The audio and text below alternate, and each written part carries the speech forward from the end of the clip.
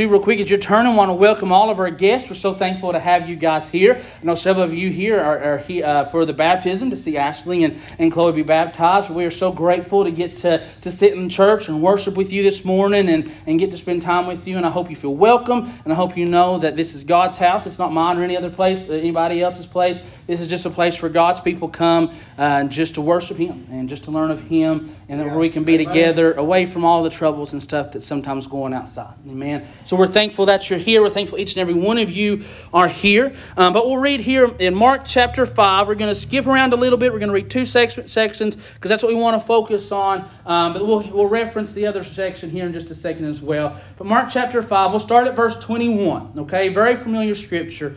It says, "Now when Jesus had crossed over again by boat to the other side, a great multitude gathered to him. And he was by the sea, and behold, one of the rulers of the synagogue came, Jairus by name. And when he saw him, he fell at his feet and begged him earnestly, saying, My little daughter lies at the point of death. Come and lay your hands on her, that she may be healed, and she will live.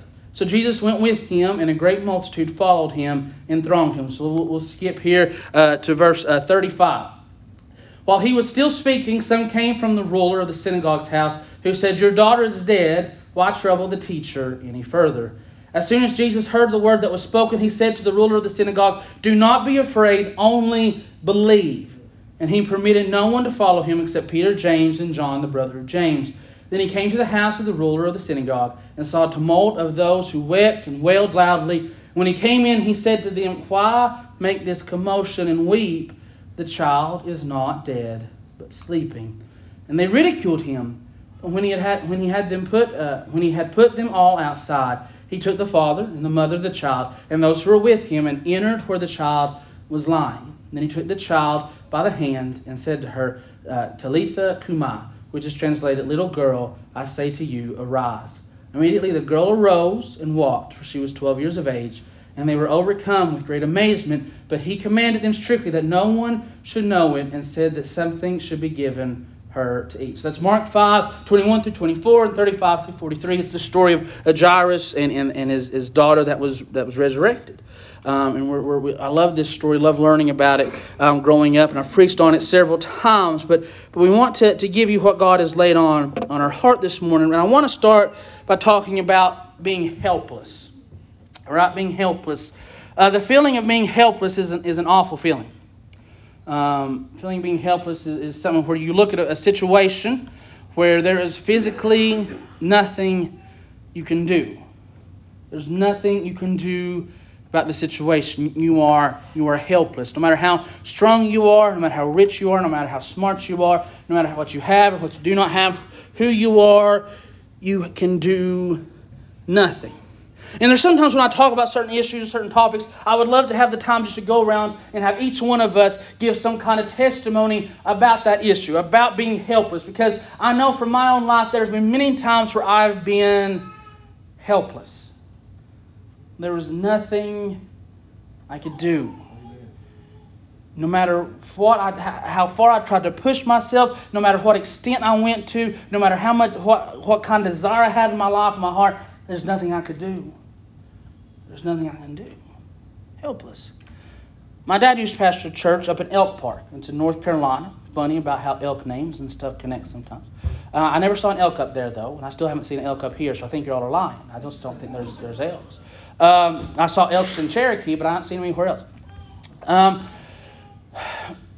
it's called Curtis Creek, was the church my dad pastored. Just a small church, about this size, maybe a little smaller.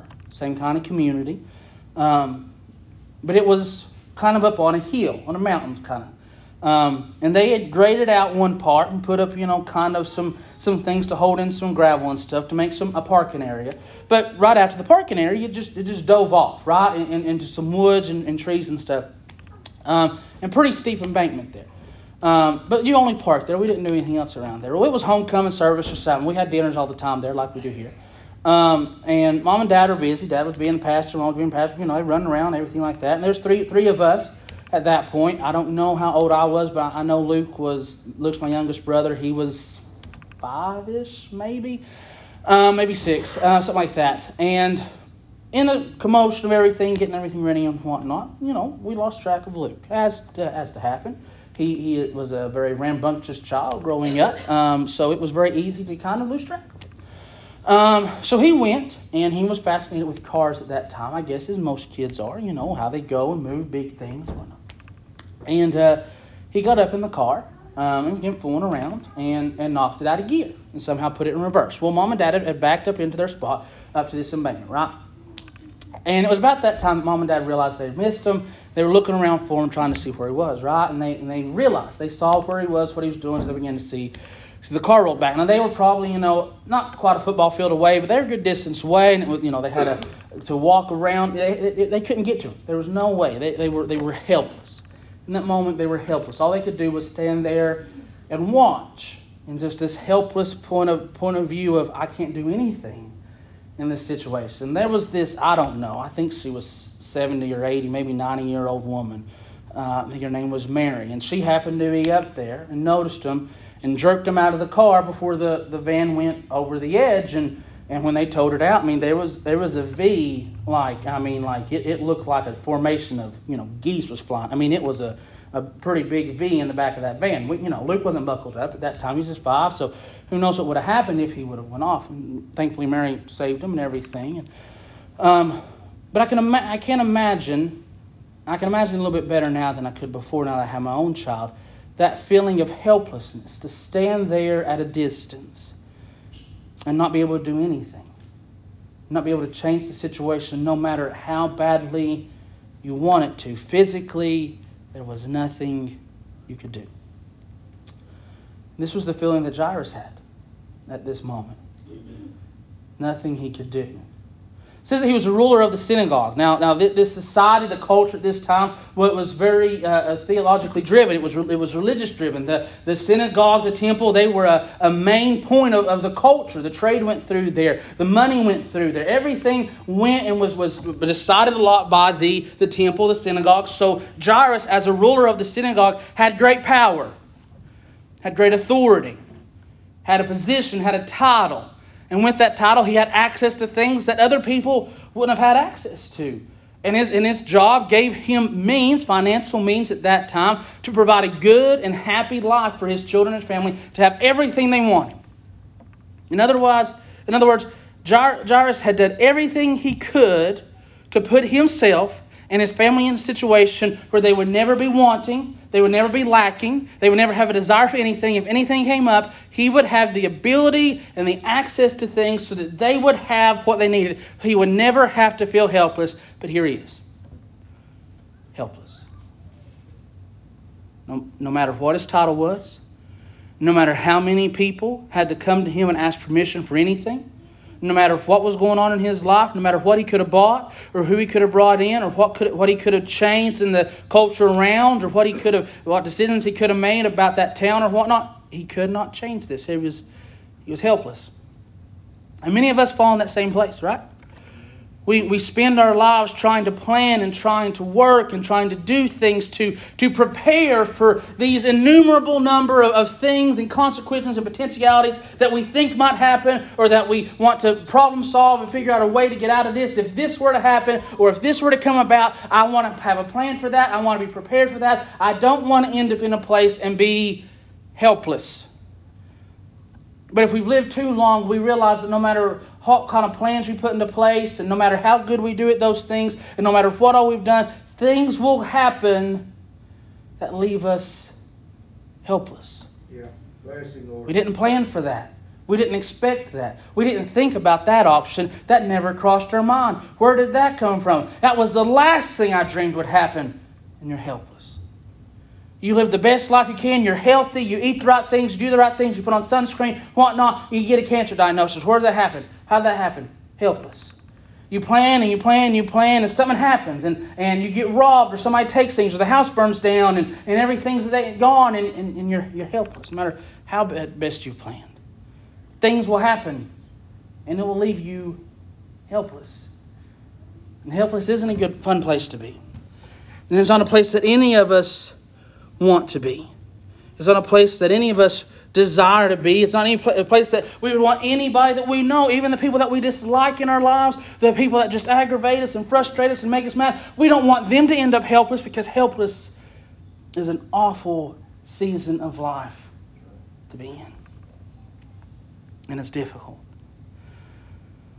And Jairus at this moment, he sees that there's nothing that he can do. And he recognizes and he realizes, I am helpless in this situation. But just because he was helpless doesn't mean that he was hopeless. Correct. Hopeless is a very different thing than helpless. We oftentimes probably use them interchangeably in our conversations, right? We think if you're helpless, you're hopeless. Or if you're hopeless, you're helpless. That means that you just think that's just a bad place to be and there's nothing else you can do. But they are very different things.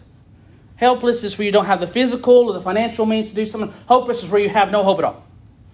No hope at all. And some of us have been there. A lot of times helplessness turns into hopelessness. I mean, a lot of times it goes that way. But they are different things. And Jairus realizes, I might be helpless, but I'm not hopeless. But we see two groups in this scripture that were hopeless. They were hopeless. And no matter what evidence or what situation arose, they could not be convinced otherwise that there was no hope in this situation. And they did everything they could to help to make everybody else have that same level of hopelessness. Right? So I'm going to two excerpts from this scripture. We're going to read them and then we're going to talk about them. Okay? So these are different parts. One's verse 35 and one's verse 40. Okay? So it says, while he was still speaking, this is Jesus. I told you I'd reference what happens between these scriptures. The one with the issue of blood, that story is what happens between these, where Jesus heals a woman that had a blood condition. And then he's still talking to the group and everything before he continues on and whatnot, before he leaves there. But it says, while he was still speaking, some came from the ruler of the synagogue's house who said, your daughter is dead. Why trouble the teacher any further? Pretty hopeless. Right? Yep. Comes up out of nowhere. Jesus does this great miracle, mighty thing. Maybe Jairus was even feeling a little bit more hopeful than he was before. Jairus hadn't seen Jesus do these things. He'd heard about what he'd done. He hadn't seen Jesus do these things, but here he is, and he just saw it. He just saw Jesus do a mighty work. A thing that this woman, that no doubt Jairus was familiar with, because as the ruler of the synagogue, he was the one that had to help declare people clean and unclean, that helped go through these processes. He knew this woman. He knew that she was hopeless as he was at that moment. That she had done everything that she could do, that she was still helpless. But she had hope as well. And so maybe Jairus in that moment was like, hey, I've just seen it, and I had that little bit of hope because I heard what he's done, but now I've seen what he's done, and here comes somebody else. Says, your daughter's dead. A hopeless statement. Your daughter's dead. Why don't you just leave the teacher alone? Pretty hopeless statement. I mean, I'm not any expert on bedside manner, but that's not great bedside manner. I mean, that's pretty harsh.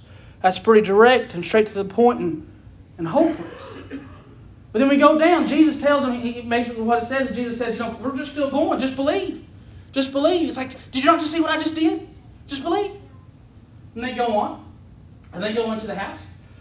And the Bible talks about how there was these people that were making a tumult. They were mourning. They were crying. At that time, you could hire people to come and mourn because it was a sign of how important this person was to you. However many people was there mourning was a sign of that. So they might have had people brought in to mourn and stuff. And maybe it might have been family too. But it says that he got there and he says, this is Jesus. The child is not dead, but sleeping.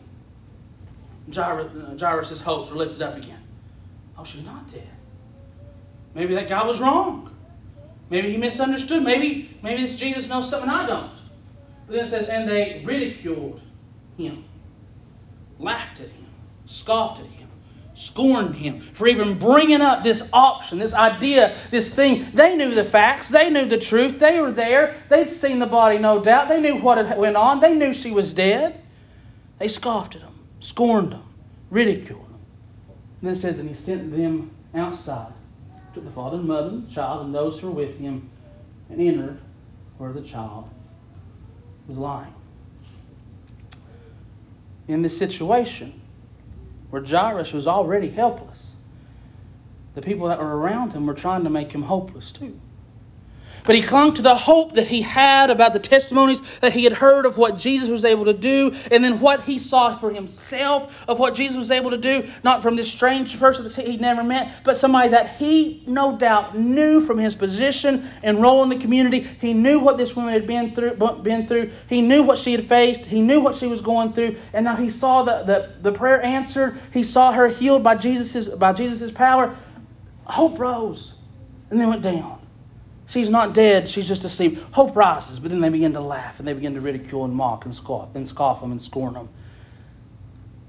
He wanted to hang on to hope, but there was everybody around him was trying to tell him that there was no hope. And sadly, we may find hope in Christ in our own lives, in our own situations, in our own circumstances. Maybe as a new convert, new believer in Christ Jesus, and we're filled with hope and joy about what's ahead of us, what God's going to do in our life. Or maybe we're just a Christian that has been through a difficult time and we hear a sermon, or we hear a testimony, or we hear somebody else's experience with God, and hopes begin to lift up in us. We see God moving some way and we're like, well, maybe He can still work in my situation. But the sad reality is that oftentimes there's people that don't have that same level of hope and belief, that will seek to, maybe in good intentions, maybe in bad intentions, but will seek to try to steal your hope from that situation. You believe in Jesus, you turn your life over to Him, and you're like, I'm finally going to be able to get over this addiction, to get over this problem that I've been having, this sin that keeps binding me and chaining me down, that keeps on rearing its head up in my life. But somebody comes up from your old life and says, you'll never be any different. You get your hopes up, and the world tries to jerk them down. Your marriage has been struggling and flailing for years and years and years. There's no more love in it. There's no more compassion in it. There's no communication in it. You just go home to each other and you don't care about each other. And then something happens and you hear a testimony of how God healed another marriage. And you're like, maybe my marriage still has some hope. Maybe there's still a reason to believe in what God can do. And then things come up, something comes around and says, and somebody tells you, don't you know that it usually don't happen? They start throwing around statistics of how many people get divorced in America, and they talk about how you just need to go on and move on, and they try to steal that hope that you've been given, that's been renewed in your life. You get diagnosed with something extreme like cancer or some other kind of condition or something that's terminal, that doesn't have a good diagnosis, but you have hope. Because you've seen Jesus move before, and you've seen Him answer prayers before, and you believe in Him, and you have faith in Him, and you trust in Him. But then somebody comes, don't you know the statistics? Don't you know the odds? Don't you know the probability of what's going to happen? You just need to go ahead and give up hope and just make the best of your last days. Don't have any kind of hope for anything. Don't put your hope in Jesus. Don't put your hope in anything. It's already over. And the enemy wants to do everything he can to steal our hope. Because Satan knows that we get our strength during trying times from our hope and faith in Jesus.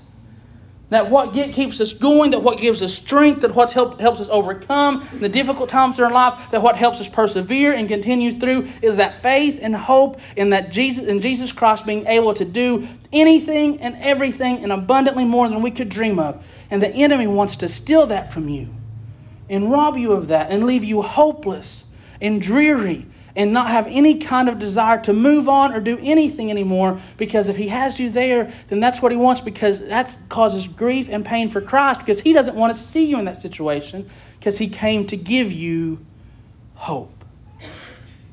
Came to give you that hope.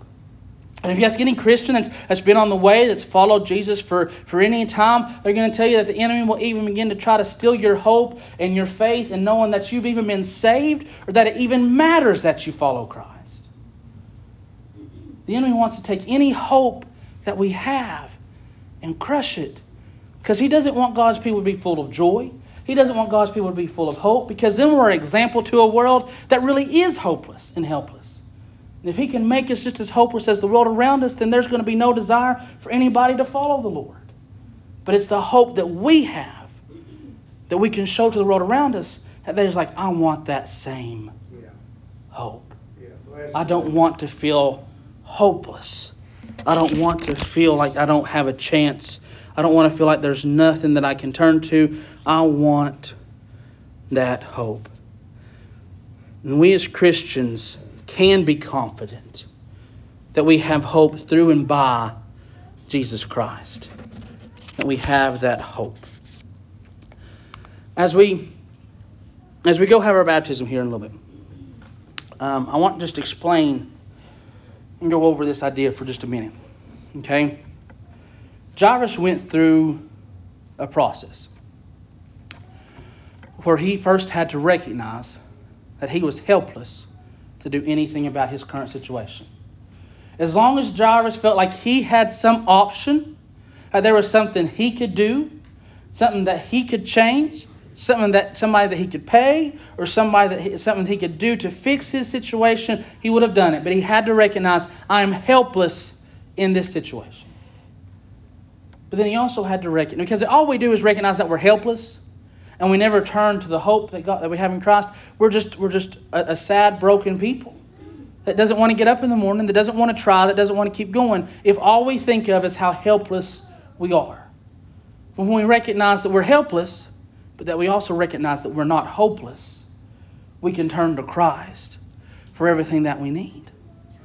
And that's the exact thing that happened with Chloe and Ashley. They recognized in their sin that they were helpless to do anything about it. Like any man, woman, boy, or girl that's ever been born on this earth, we are helpless to change anything about our sin. We are born into sin, and we will continue in sin as long as we live. And we will face the punishment and the consequences of sin and die and spend eternity in hell in the lake of fire and torment in that world without something changing, because we are helpless to change that. I am helpless to change that.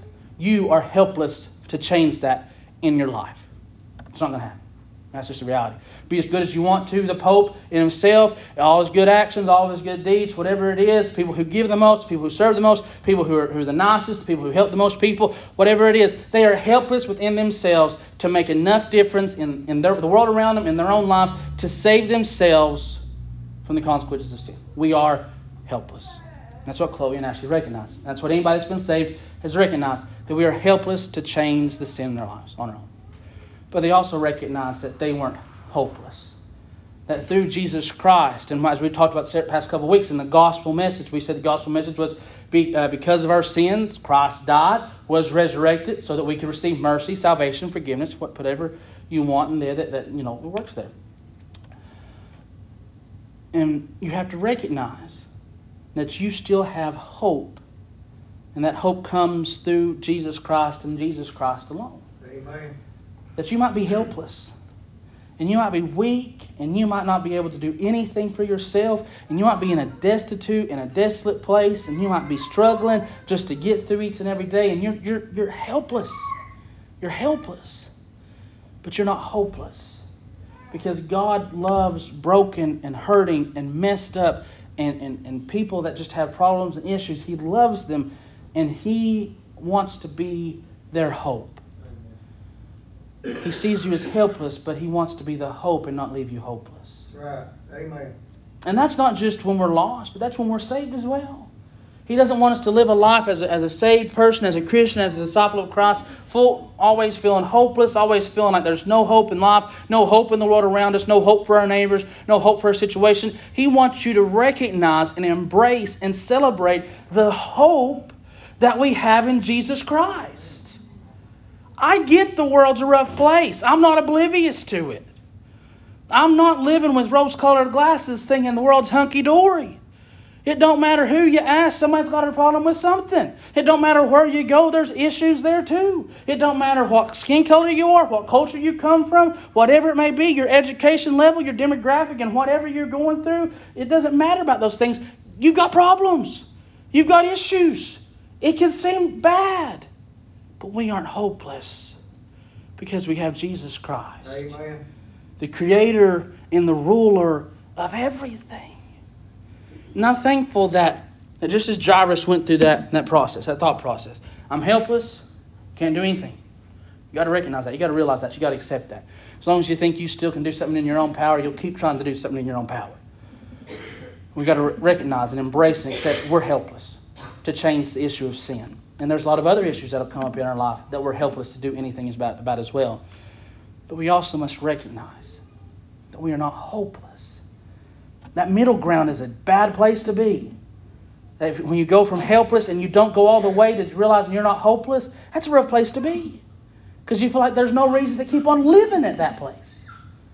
But you can get to that point where you recognize, you realize, and you embrace it, and you believe it, that you are not hopeless because of what Christ has done, because of the gift that He has given, because of Him offering Himself to you. Then we can be filled with joy and happiness and contentment no matter what state that we are in. No matter what situation we're going through, no matter how bad everything else around us is, no matter how helpless we are to do anything about what's going on in our life, we can recognize that we're not hopeless and find joy in that. I'm thankful that Chloe and Ashley have recognized this, that they looked at their life and recognized that, hey, I get that sin's a real thing. And I get that I can't do anything about it in my own power. I'm helpless. But I also recognize that because Christ came and gave His life for me, I'm not hopeless. That's right.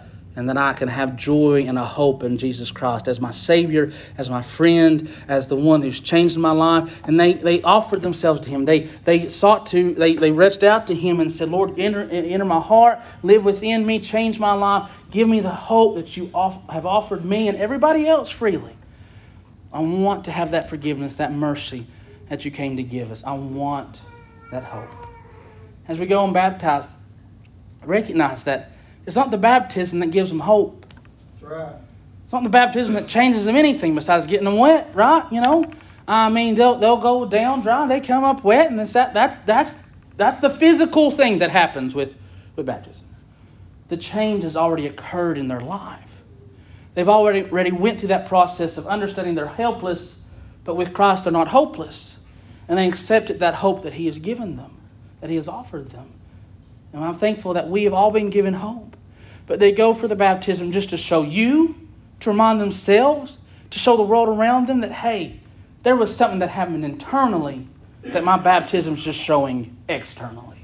That I'm going down with Christ and I'm being raised up, resurrected with hope that I didn't have before. Amen. And I'm thankful that we have that hope. That no matter how young or how old you are, you can have that hope. It's a hope that's given freely. It's a hope that's given without judgment. It's a hope that's given without requirements. Just to love Him and then let Him work on you. Let Him love you. Let Him be there with you. Invite Him into your life. And He'll take care of the rest. Amen. And I'm thankful for that. Amen. As I sing, if you feel the need to come